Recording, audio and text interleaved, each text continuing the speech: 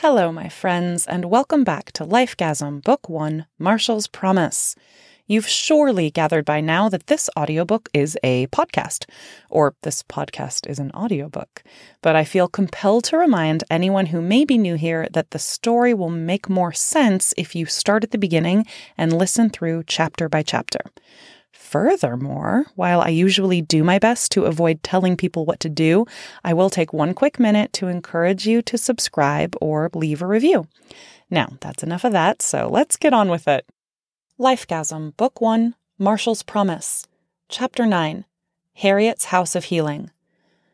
Most poor people live in villages or neighborhoods and have access to an extensive network of people who know them well. Extended families, communities based on religion or ethnicity. Whereas some shocks may strike everyone in the network, a bad monsoon, for example, others are more specific. If those who are doing well now help out those who are having a bad time, in return for similar help when the roles are reversed, everyone can be made better off. Helping each other out does not have to be charity. Abhijit Banerjee and Esther Duflo from Poor Economics. From the gelateria, I called William and filled him in on the newest addition to my piecemeal plan. "So can I have your blessing to stay away through Gangaji's satsang?" I asked. "Okay," he answered, "but what about afterward?" "Nothing to report," I said, "but I'm working on it, and you will be the first to know when anything changes." He sighed heavily, and I empathized with his frustration. The world as we've built it values predictability, or perceived predictability, and life as I was trying to live it was a round peg smashing into the square hole of our systemic infrastructure. But that wasn't going to stop me. I couldn't let it stop me. As soon as William agreed to the new timeline, I called the number on Gangaji's flyer, reserved myself a spot, and even signed up as an official volunteer. My last scheduled night in Colorado came and went, so I'd have about a week to account for before seeing Gangaji. What's another 7 days of shelter manifestation? I chuckled to myself. However, it felt wrong to ask my Colorado people to extend my stay with them.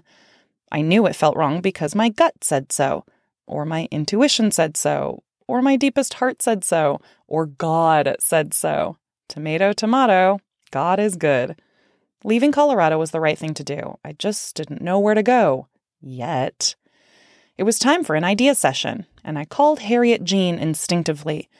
"I'm having some feelings, and I need some goddess wisdom," I said. "Do you have a minute to talk?"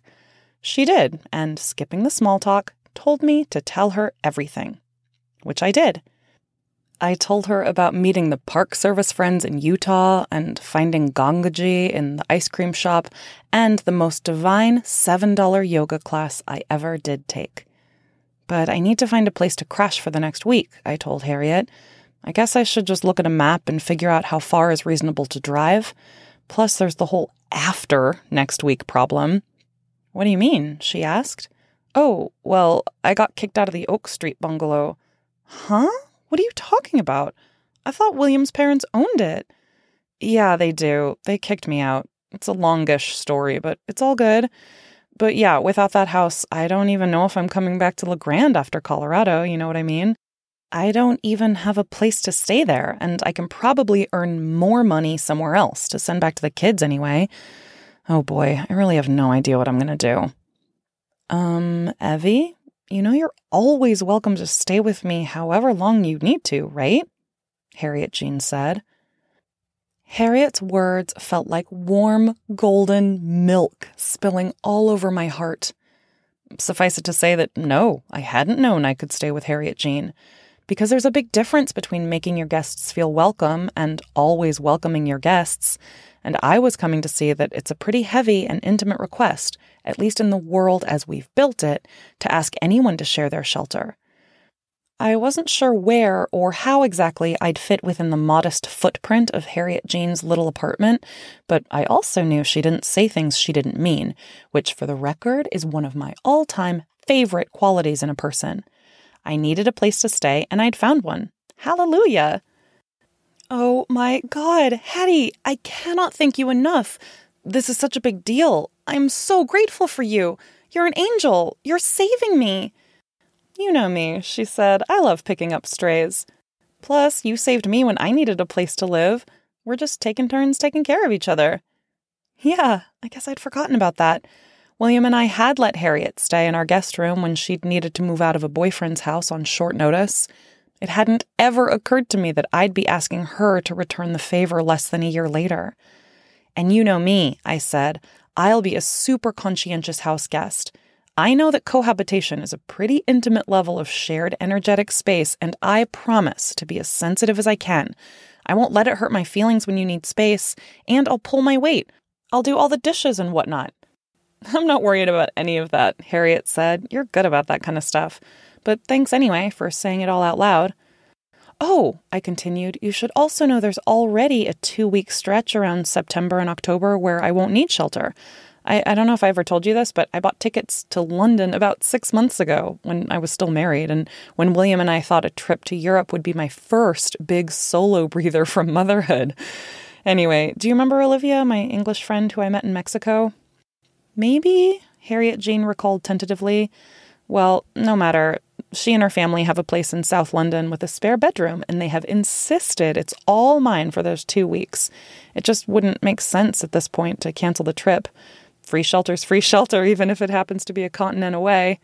Rough life, Harriet Jean commented. I know, it looks like permanent vacation, I said, and it sort of is, I guess, but it also isn't. I mean, these are the most challenging and the most rewarding days I've ever lived. I guess it's something like high risk, high reward.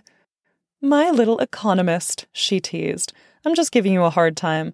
Anyway, let me know when to expect you and I'll make sure to leave the door unlocked.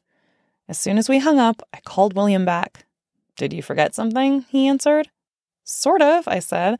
I forgot to tell you that I found a place to live. In LeGrand. So I'll be home as soon as I can make it there after this thing with Gangaji. Oh, wow, that's great, he said. So does that mean we can go back to our regular parenting time schedule? Yes, of course, I replied. And I can watch them extra hours too if that helps. That would be great. I have a stretch of band practice coming up here. William and I hashed out the details, then hung up. I was stunned, in a good way, that the universe had delivered yet again. Is this just how it works? I wondered aloud as Peaches the Prius and I scooted around Colorado with no particular destination. Is this how it's always worked? I continued internally. I thought of all the times I'd told myself that the situation I was in was shit, that it wasn't going to end well, and then, voila, the situation was shit, and it didn't end well. See, I told the universe at the time, see, I was right.